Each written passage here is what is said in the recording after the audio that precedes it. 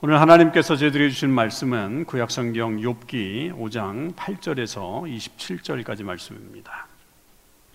욥기 5장 8절에서 27절 말씀, 저와 여러분이 한 절씩 교독으로 하나님 말씀 읽으시겠습니다.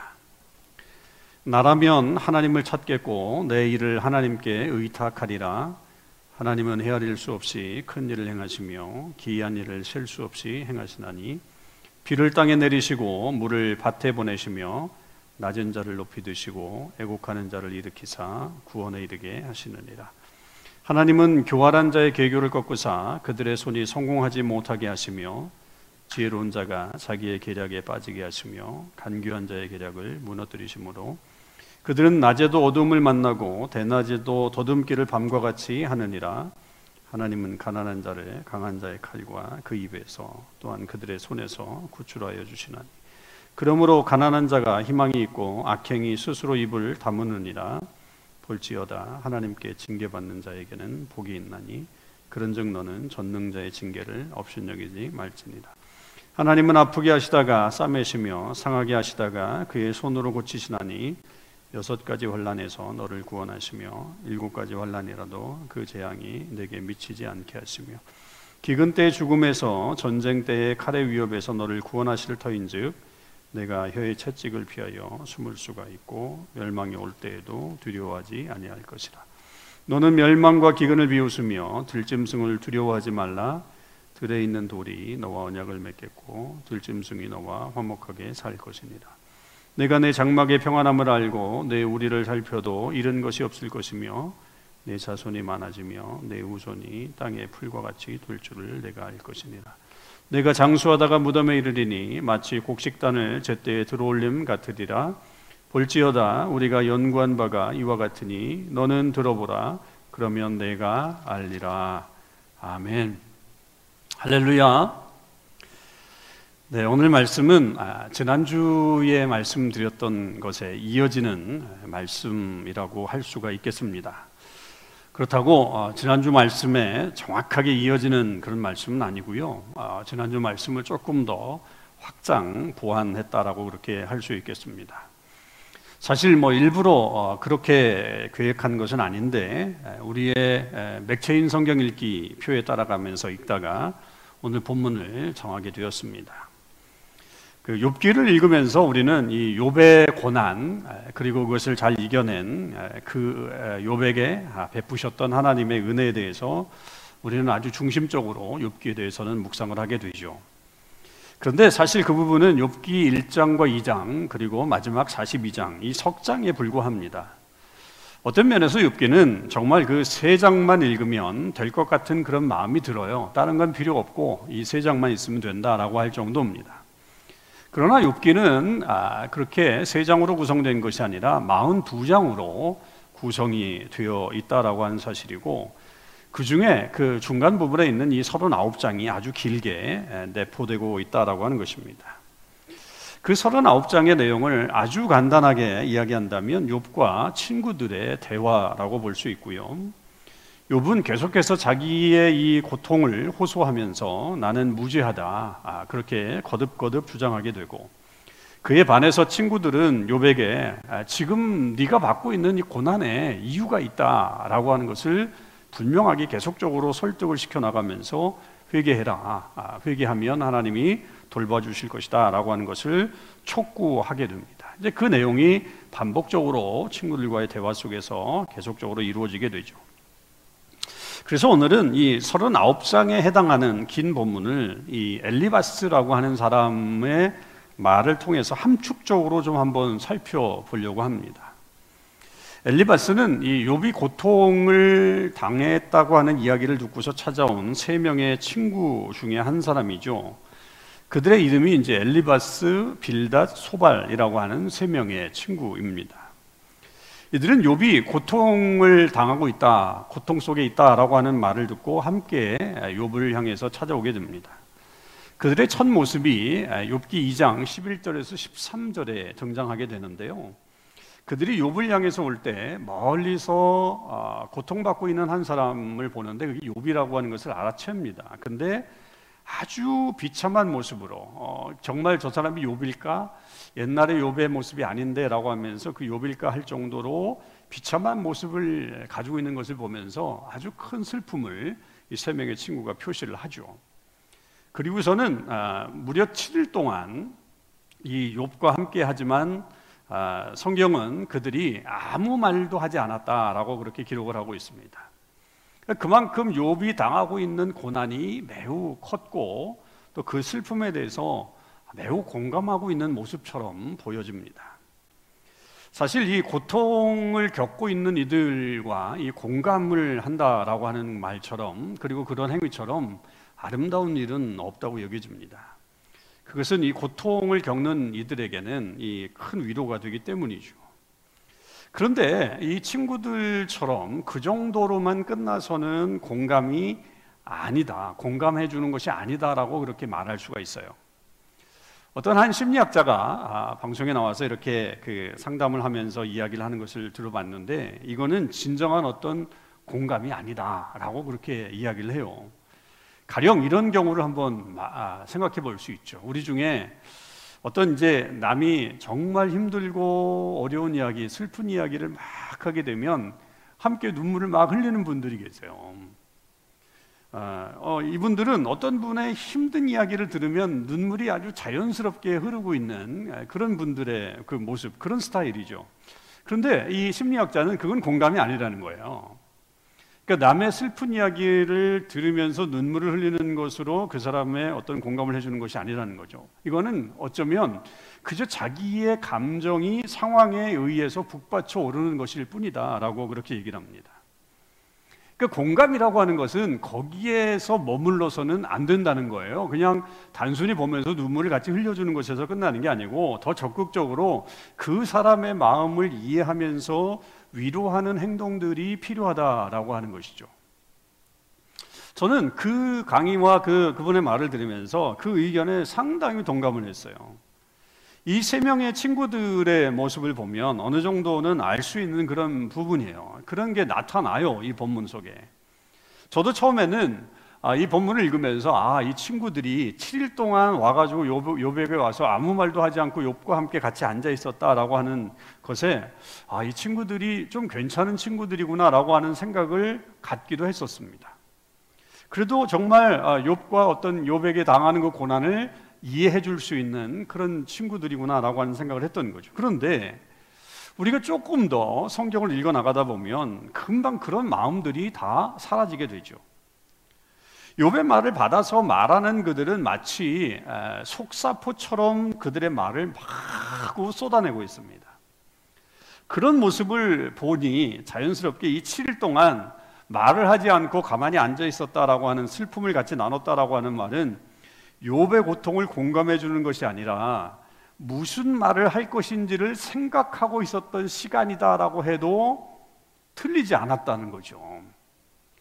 그들은 이미 자기들이 할 말을 마음속에 품고 있었고요, 때만 오면 우리가 말할 기회가 되기만 하면 기다렸다는 듯이 언제든 말을 해야 되겠다라고 하는 그런 생각을 하고 있었던 거죠.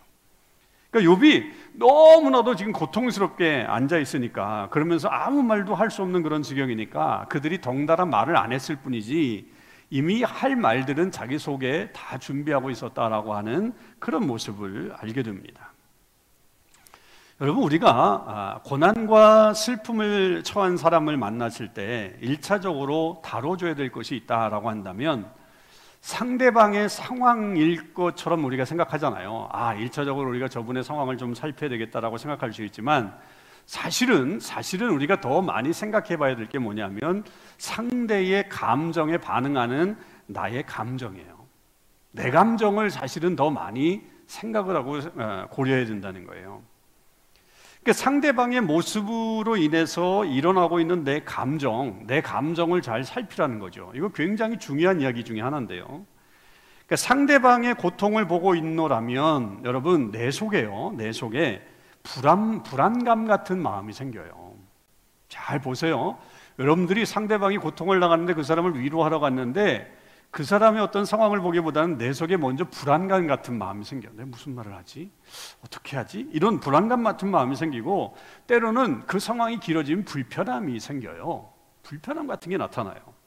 그러면 우리의 이성이 이제 발동을 하게 되는데, 그 이성은 어떻게 발동이 되냐면 그것을 빨리 해결하고 싶은 마음이 생기면서 그들에게 어떻게 건넬 아주 좋은 말들을 생각해내는 거죠. 그리고 그것을 말하려고 하는 그런 그 욕구가 계속 생기는 거죠. 그런데 사실 그 말들은 가만 생각해 보면 상대방을 위한 말들이 아니라는 거예요. 상대방을 위한 말이 아니라 빨리 내가 이 불편한 감정, 불안한 상황들을 내가 극복하기 위해서 오히려 나의 어떤 욕구를 채우기 위한 말들이라고 하는 거죠. 여러분 좀 이해가 되시는가요? 좀 공감이 되시나요? 고통 중에 있는 사람에게 우리가 줄 수 있는 것은 사실 아무것도 없다라고 말합니다. 거기에 필요한 것은 당신은 혼자가 아니다, 당신은 혼자가 아닙니다라고 하는 그런 지지, 또 공감, 그것으로 함께 해주고 있는, 그렇게 함께 해주는 것만이 최선이죠. 그것이 가장 좋은 길이고 가장 큰 위로가 된다라고 하는 것입니다. 우리는 이 사실을 잊지 말아야 되는 거죠. 그렇게 이제 기회를 엿보던 이 친구들에게 드디어 기회가 오게 됩니다. 그것은 어떻게 오냐면 욥이 먼저 자기의 말을 하기 시작했기 때문입니다. 욥은 이 고통 끝에 이 자기 말을 토해내기 시작하죠. 욥의 이 말은 친구들에게 하는 말은 아닙니다. 사실은 그런 말은 아니에요. 3장에 보면 그런 말은 아니고 그저 혼잣말에 가까워요. 혼자 토로해나는 말이에요. 그러나 그 말을 함으로 인해서 그 말이 친구들에게 다 들렸단 말이에요. 자기 혼자 토해내는 말이긴 하지만 그 말이 친구들에게 들렸습니다. 욥이 뭐라고 하냐면 차라리 내가 태어나지 않았으면, 내가 태어났던 날들이 어두웠었으면 하는 그런, 자기가 태어나지 않았으면 좋았을 것을 하는 그런 아쉬움, 그렇다고 한다면 내가 지금 이런 고난을 당하지 않았을 것이라고 하는 그런 마음, 그런 것들을 토해냈죠. 그래서 그의 결론적인 말이 3장 26절에 나오는데, 거기에 뭐라고 욥이 마지막으로 얘기하냐면 나에게는 평온도 없고 안일도 없고 휴식도 없고 다만 불안만이 있구나, 그렇게 고백을 하죠. 당하고 있는 고난이 얼마나 심한가라고 하는 것을 알 수 있습니다. 그는 재산이 날아갔죠. 자녀들은 다 죽었습니다. 심지어 자기의 건강도 다 잃어버렸습니다. 그러니까 자기의 건강만 해도 남았다고 한다면 뭔가 좀 해볼 텐데 그것마저도 할 수 없는 그런 지경이 돼버린 거죠. 그러니 어찌 이런 심정이 안 될 수 있겠느냐고요. 평온, 안일, 이런 환경에서 그런 걸 생각해낼 수 있겠습니까? 그건 사라져버린 지 이미 오래됐고, 아픈 몸 때문에 지금도 제대로 휴식을 취할 수도 없는, 이렇게도 누울 수도 없고 이렇게도 누울 수도 없는, 한 시간도 휴식을 누릴 수 없는 그 하루하루의 삶이 불안한 모습이라고 하는 것은 너무나도 당연한 욥의 고백일 것입니다. 그러니까 어려움을 여러 겹으로 겪는 사람이 충분히 말할 수 있고 느낄 수 있는 그런 감정과 그런 표현이라고 볼 수 있죠. 자, 그런데 이 말이 끝나자마자 이제 친구들의 말이 공격이 이어집니다. 그 중에 이제 제일 먼저 말을 한 사람이 바로 이 엘리바스입니다. 그는 에돔 출신 대만 사람이었고요. 에돔의 대만 사람이었고, 아마도 이 세 명 중에 나이가 가장 많은 사람이었기 때문에 이 세 명의 어떤 대표자적인 그런 자격으로 먼저 말을 시작하게 됩니다. 우리의 오늘 본문이 이 엘리바스의 아주 긴 본문 안에 들어가 있어요. 4장에서부터 5장까지가 엘리바스의 말인데 그 안에 있기 때문에 우리가 4장과 5장을 함께 좀 볼 필요가 있겠습니다. 여러분, 엘리바스는요, 나이가 있고 경륜이 있는 사람인 만큼 경솔하게 말하지 않아요. 아주 친절하고 예의 바르게 얘기를 하고요, 그리고 공손합니다. 그리고 세심합니다. 세심하게 얘기를 하고요, 그리고 자신이 아는 최선의 방식으로 자기의 말을 해나갑니다. 이게 이제 연세가 드신 이 분의 어떤 모습을 보여주죠. 그런 게 이제 엘리바스의 특징이에요. 자, 4장 2절을 보시면 누가 내게 말하면 이라고 이제 이렇게 엘리바스가 말을 시작을 해요. 이건 뭐냐면 저돌적이지 않다는 거죠. 공격적이지 않다는 겁니다. 상대방을 존중하는 말투로 시작을 합니다. 그리고 욥의 과거를 칭찬을 합니다. 4장 3절에 보면 보라, 전에 내가 여러 사람을 훈계하였고 손이 늘어진 자를 강하게 하였고 넘어지는 자를 말로 붙들어 주었고 무릎이 약한 자를 강하게 하였거늘 이라고 하면서 욥이 과거에 아주 잘한 일들에 대해서 칭찬도 해줍니다. 또한 우리 본문, 오늘 우리 본문에 들어와 보면 5장 8절에 보면 뭐라 그래요? 내가 자네라면, 내가 나라면, 이렇게 하는 게 무슨 말이냐면 내가 자네라고 한다면 나는 이렇게 하겠다라고 그렇게 말을 이어가죠. 공손하죠. 그냥 뭐 너는 이렇게 해라 이렇게 하는 게 아니라 나 같으면, 내가 당신이라고 한다면 이렇게 말을 하잖아요. 그러니까 마치 자기가 욥이 된 것처럼 그렇게 생각을 하고 말을 하고 있는 이 모습은 이 사람이 엘리바스가 가진 성정이 어떤 사람이다라고 하는 것을 우리는 충분히 짐작하게 하는 그런 대목입니다. 그런데 여러분, 이제 그의 말을 한번 좀 살펴볼 필요가 있겠죠. 4장부터 시작하는 이 5장까지의 내용은 네 부분으로 좀 나눌 수 있는데 이 엘리바스의 핵심적인 내용이 있습니다. 먼저는 4장 1절에서부터 11절까지의 내용을 보면 이 엘리바스의 내용은 뭐냐면 이 욥이나 자기들이나 같이 진리라고 알고 있는 것들을 계속 유지해야 된다. 우리가 신앙인이라고 하고 알고 있는 진리라고 한다면 계속 유지해야 된다라고 하는 말을 하는 거예요. 그래서 엘리바스가 뭐라고 하냐면, 욥에게 뭐라고 하냐면, 잘 생각해 봐라. 그렇게 얘기하면서 죄 없이 망한 사람이 있더냐? 정직한 사람이 끊어지지 않는다. 그건 진리 아니냐라고 하는 말을 합니다. 그러니까 악을 행하는 사람은 결국 하나님에 의해서 멸망을 당하는 사실을 알고 있지 않느냐. 이거는 하나님을 믿는 사람이라고 한다면 다 아는 내용이기 때문에 욥 너도 그것을 인정해야 된다라고 하는 것을 먼저 얘기합니다. 두 번째 부분은 4장 12절에서 5장 7절까지 우리가 읽은 본문 오늘 이전까지 아주 긴 부분인데, 여기에서는 이 엘리바스가 뭐라 그러냐면 우리 모두 인간은 아주 유한한 존재다라고 하는 사실을 인식해야 된다라고 하는 것을 말합니다. 그러니까 사람은 결코 하나님보다 의롭지 못하다는 거죠. 창조주보다 깨끗하지 못하다라고 얘기합니다. 사람이 어떤 존재냐? 아침과 저녁 사이에 부스러져 가루가 되는 영원히 사라지고 마는 그런 존재다. 정말 그 인생이 어떻게 보면 한순간에 사라져버리는 그런 존재라고 하는 것을 말하죠. 그리고 사람의 수고는 결국 헛된 것뿐이다 라고 하는 것을 강조함으로 인해서 인간의 유한성에 대해서 잘 설명을 합니다. 그렇게 설명을 해나가요. 세 번째, 오늘 우리가 읽은 본문으로 돌아와서 5장 8절에서 16절까지는 뭐라고 얘기하느냐면 욥에게 겸손해라. 그리고 너무 똑똑하려고 애쓰지 말라. 너무 똑똑하는 게 좋지 않다. 이게 무슨 말을 했냐면 하나님은 놀라운 분이시고 우리가 알 수가 없다는 거예요. 하나님에 대해서 어떻게 다 아냐는 거예요. 다 알 수가 없다. 차라리 우리가 그냥 하나님 앞에 의탁하는 게 좋다. 이렇게 얘기를 해요.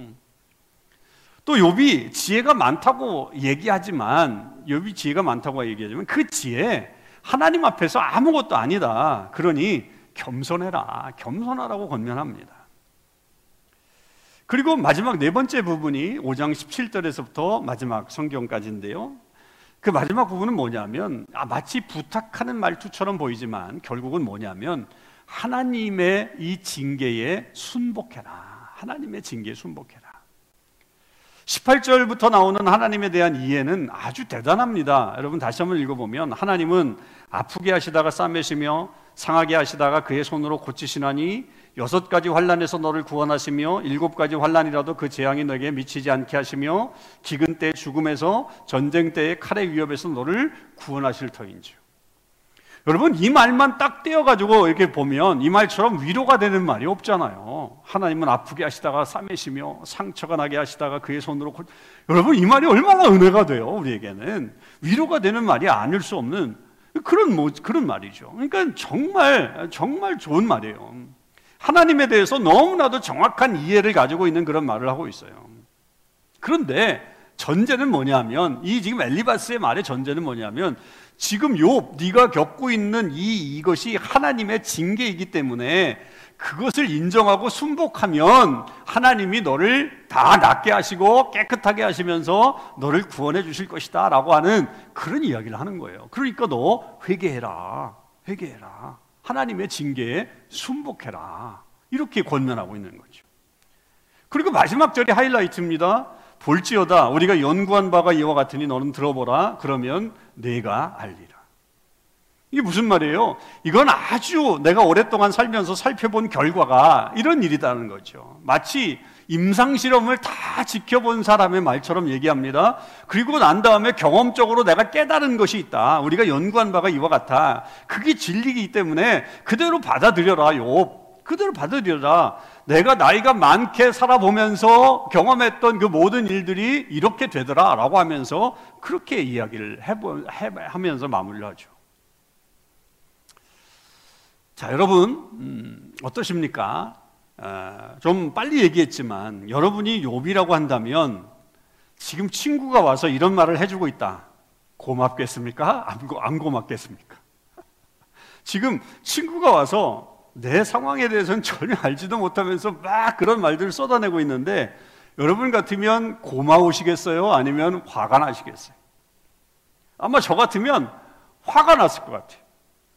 지금 당하고 있는 고난에 대한 이유를 내가 모르겠는데 내가 왜 이런 고난을 당하는지, 내 재산도 날아가고 자녀들도 다 죽고 내 몸에 이런 심한 질병이 나와서 이런 고난을 겪고 있는 이유를 내가 모르겠는데 위로라고 하는 말들이 충고를 하고 있으니 뭐라고 얘기하고 싶으냐면 차라리 말 그만하고 집에 가시오. 난 당신 같은 위로자 필요 없습니다라고 그렇게 말하고 싶을 것 같아요. 그런데요, 우리가 가끔 이렇게 행동하고 말한다는 사실을 우리는 깨달아야 합니다. 고난당하는 사람을 위로한다고 하면서 가서 가르치려고 들고 훈계를 해서 빨리 지금의 상황을 이겨낼 수 있도록 도와준다고 하는 사명감을 가지고 말을 하는 경우들이 있다는 거죠. 그러나 여러분, 이것은 그 사람에게 전혀 위로가 되지 못합니다. 엘리바스를 포함한 이 세 친구는 아주 단순한 신앙 논리를 가지고 있었습니다. 아주 단순한 신앙 논리를 가지고 있는데 그게 뭐냐면 하나님에 대한 절대적인 믿음을 가지고 있었어요. 이 사람들이 신앙인이 아닌 게 아니에요. 하나님의 절대적인 신앙, 그 믿음을 가지고 있었고, 그 믿음은 하나님은 절대적으로 정의롭고 공정하시다라고 하는 것을 포함하고 있어요. 하나님은 정확하다는 거예요. 그렇기 때문에 악인에게는 벌을 내리시고 의인에게는 복을 내리신다라고 하는 것을 분명하게 결론을 내짓죠. 그래서 그 결론의 끝이 뭐예요? 지금 욥이 겪고 있는 이 고난, 그 당한 것을 생각해 보면 너는 죄를 지었기 때문에 그렇게 된 것이고 그 벌을 받는 것은 당연하다라고 하는 생각을 했던 것이고 빨리 회개하고 나와야 네가 이 고난에서 승리할 수 있다라고 하는 것을 지금 권면하고 있는 거예요. 아주 단순한 신앙 논리입니다. 무엇 하나 틀리지 않는 유추죠. 너무 단순하죠. 여러분, 지난주 수요일에 우리 신 목사님이 환원주의라고 하는 설교를 했어요. 환원주의, 물론 제목은 그게 아니지만 아주 주된 내용이었어요. 안 들어보신 분은 지난주 수요일 설교를 한번 꼭 들어보세요. 이 환원주의에 대해서 우리가 좀 많이 깨달아야 되는데 이게 뭐냐면, 쉽게 얘기하면 이것도 환원주의라고 할 수 있는데 성경의 진리를 아주 단순화시키는 거예요. 이 욥의 친구들처럼 아주 성경의 진리를 단순화시켜요. 하나님은, 내가 믿는 하나님은 정확하신 분이시고 나는 그 하나님은 정의로우신 분이시고 그 하나님은 악인에게 벌을 내리시고 의인에게는 복을 내리시고, 그렇기 때문에 네가 지금 벌을 받는 것은 죄를 지었기 때문이고 그 죄에서 빨리 해결하기 위해서는 회개해야 된다. 이런 거예요. 이런 논리죠. 아주 쉽죠. 아주 쉬워요. 그런 구조를 파악하면, 모든 것으로 파악하면 여러분, 말하는 사람은 얼마나 쉽게 얘기할 수 있는지 모르지만 받는 사람의 입장은 쉽게 이해가 되지 않는 경우들이 많다는 거예요. 자, 그러면 이제 우리가 엘리바스를 포함한 이 세 친구의 문제를 좀 한번 살펴볼 필요가 있어요. 그리고 이거를 보면서 우리 역시 고난당하는 사람들을 위로할 때 유념해야 될 것과 조심해야 될 것들을 한번 생각해 봐야 됩니다. 첫째, 이들은 신학적인 이해에 있어서 어떤 문제를 가지고 있었어요. 나름대로 자기들은 신학이 옳다라고 생각을 했지만 문제점을 가지고 있었어요. 그게 뭐냐? 그 중에 하나가 뭐냐면 사탄을 인정하지 않고 있다는 사실입니다. 그들의 사고에는 사탄이라는 존재가 없어요. 지금 욥이 당하는 고난은 욥의 잘못 때문이 아니에요. 우리는 그걸 알고 있어요. 오히려 욥의 죄 때문이 아니라 욥의 의로움 때문에 일어나는 고난이에요. 그죠? 우리는 그렇게 알고 있죠. 이미 1장과 2장을 통해서 알고 있으니까. 그러니까 그것이 결국 사탄의 시기를 발동시켰고 그 시기로 말미암아 영적인 전쟁으로 나타난 현상이 지금 욥의 고난이란 말이죠. 여러분, 우리에게 일어나는 일들 중에 어떤 일들은 분명 사탄이 주는 시험과 어려움이 있어요. 그것은 성도들을 무너뜨리기 위한 전략인 거죠. 그것까지 다 하나님이 주시는 거다. 그래서 하나님은 죄인에게는 벌을, 의인에게는 이 복을 내리신다라고 하는 단순한 논리로 그렇게 얘기하게 되면 문제를 해결하기보다는 오히려 문제를 더 꼬이게 만드는 그런 방법이 되는 거죠. 그런 경우들이 생기는 거예요.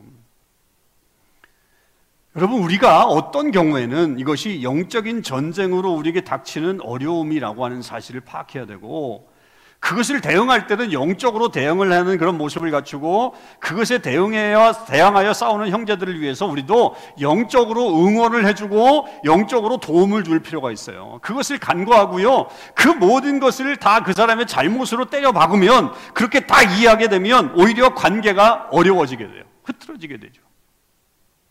조심해야 합니다.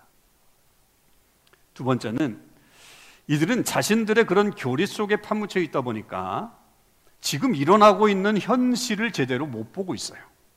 그래서 전혀 욥에 대해서 공감을 해주지 못하고 있다는 거죠. 4장 2절에서 5절에 엘리바스가 욥이 과거의 한 행동을 칭찬했다고 얘기하잖아요.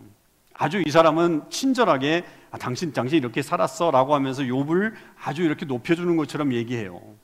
마치 이해하는 것처럼 말하지만, 아주 그렇게 겸손하게 얘기하는 것처럼 말하지만, 따지고 보면 그 말은 이런 말이라고 볼 수 있어요.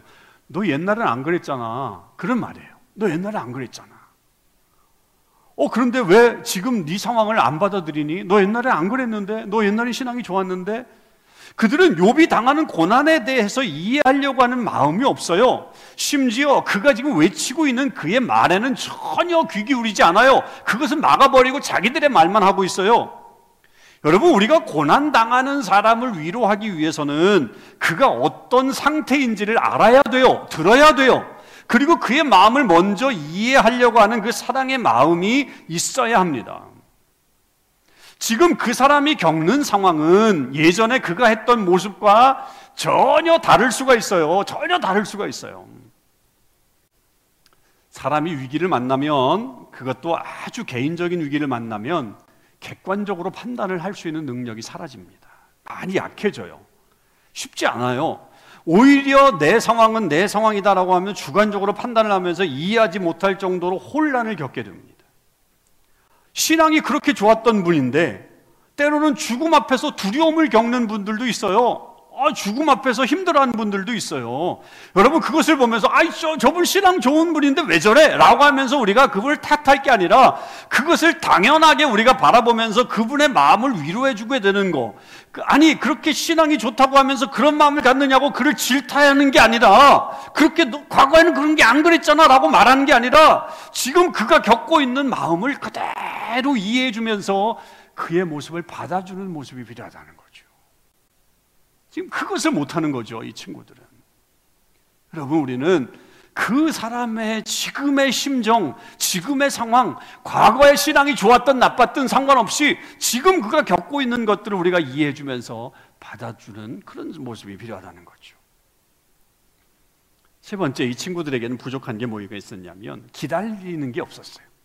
무슨 말이냐면, 지금 욥이 고난을 당하는 것은 하나님이 그의 잘못에 대해서 바로 심판을 하고 계신 것이라고 계속 얘기하잖아요. 그러니까 하나님은 의인에게는 복을 주시고 악인에게는 심판을 하시는데, 그게 지금 욥에게 일어났다라고 보는 거죠. 그런데 여러분, 하나님의 심판이 다 그렇게 일어나나요? 다 그렇게 그냥 즉각적으로 일어나나요? 하나님은 우리의 행동에 대해서 바로바로 심판하시나요? 지금 여러분들이 여기서 집에서 뭘 잘못하면 하나님이 바로 여러분에게 뭘 때리고 심판하시고 그러나요?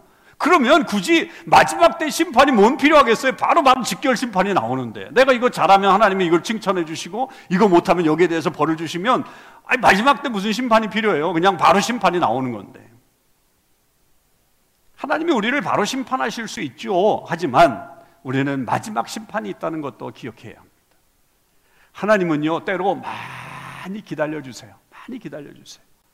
악인의 악에 대해서 바로 심판하지 않으시고 내버려 두시는 경우도 있어요. 마치 추수 때까지 알곡 사이에 가라지를 심어두듯이 그렇게 해서 그 같이 자라고서 마지막 날 가라지를 심판하듯이 그렇게 하시는 경우들이 있어요. 우리는 그런 하나님의 의도를 이해하면서 우리의 삶을 살펴야 되고 충고도 조심해야 돼요. 지금 일어나고 있는 일들이 무조건 잘못해서 일어난 하나님의 심판이다라고 말할 수 없다라고 하는 거죠.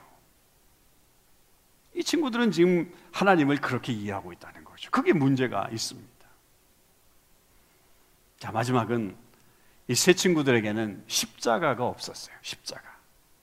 구약에 무슨 십자가를 말하는가 의아할 수도 있지만 저는 이것이 제일 중요하다고 생각합니다.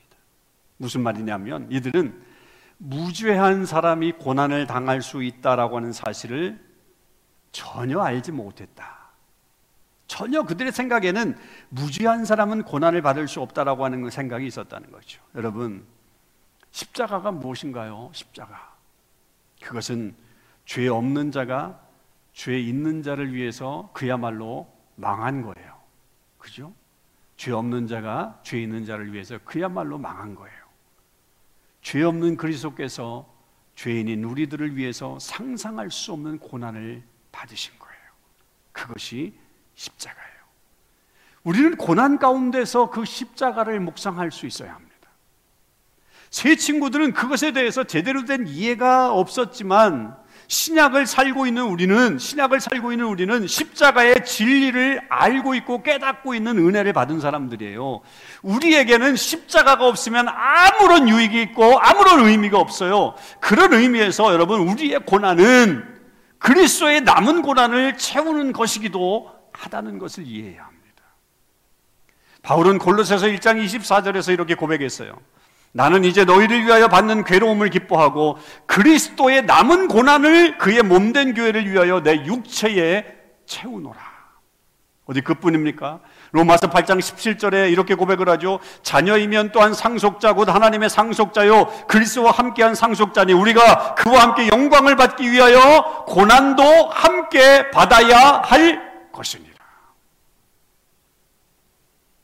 물론 우리가 당하는 고난이 누군가의 죄값을 대신해서 치르는 것은 아니라고 할지라도, 그렇다고 할지라도 그 고난이 복음을 어려운 세상에 전하려고 하는 하나님의 구속적인 계획의 일부라고 하는 사실에 그 의미에서 꼭 필요한 것이고, 구속하는 고난의 성격을 띌 수 있다는 것을 우리는 기억해야 합니다.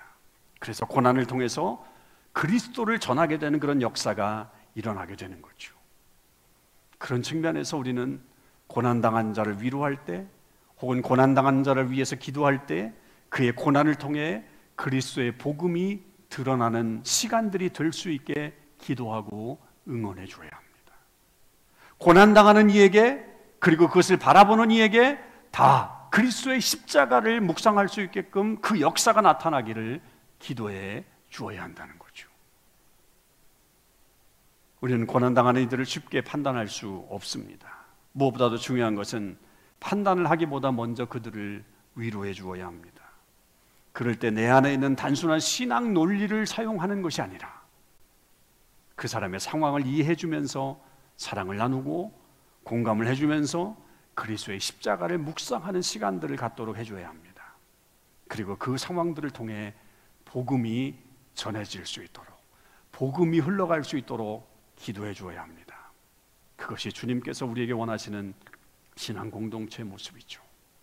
우리가 이런 참된 위로자의 모습을 가지고 고난당한 자를 위로해서 우리 안에 십자가의 은혜가 서로 연결되고 흐르게 되는 귀한 역사를 만들어가는 저와 여러분의 삶이 되시기를 주님의 이름으로 축원합니다. 기도하시겠습니다. 하나님 아버지, 감사합니다. 오늘도 저희들에게 하나님의 귀한 은혜의 시간들을 허락해 주셔서 주님 앞에 온전한 예배를 드릴 수 있게 하시고, 다시 한번 말씀을 통해 우리가 어떻게 살아야 할 것인가를 깨닫게 하신 것을 감사합니다. 고난당하는 것에 대해서 우리가 많이 생각해 보지만 제대로 이해하지 못할 때가 많았습니다. 때로는 내 단순한 신앙의 논리를 가지고 그들을 설득하고 이해시키고 심지어는 책망하고 나아갈 때가 많았던 것도 회개합니다. 주님, 이제는 그런 분들을 만나면 우리가 더 많이 위로하고 사랑해 줄 수 있게 하시고, 무엇보다도 우리 가운데 그리스도의 십자가의 은혜가 흐를 수 있도록 아버지, 그렇게 마음을 나누는 저희들의 삶이 되게 해 주옵소서.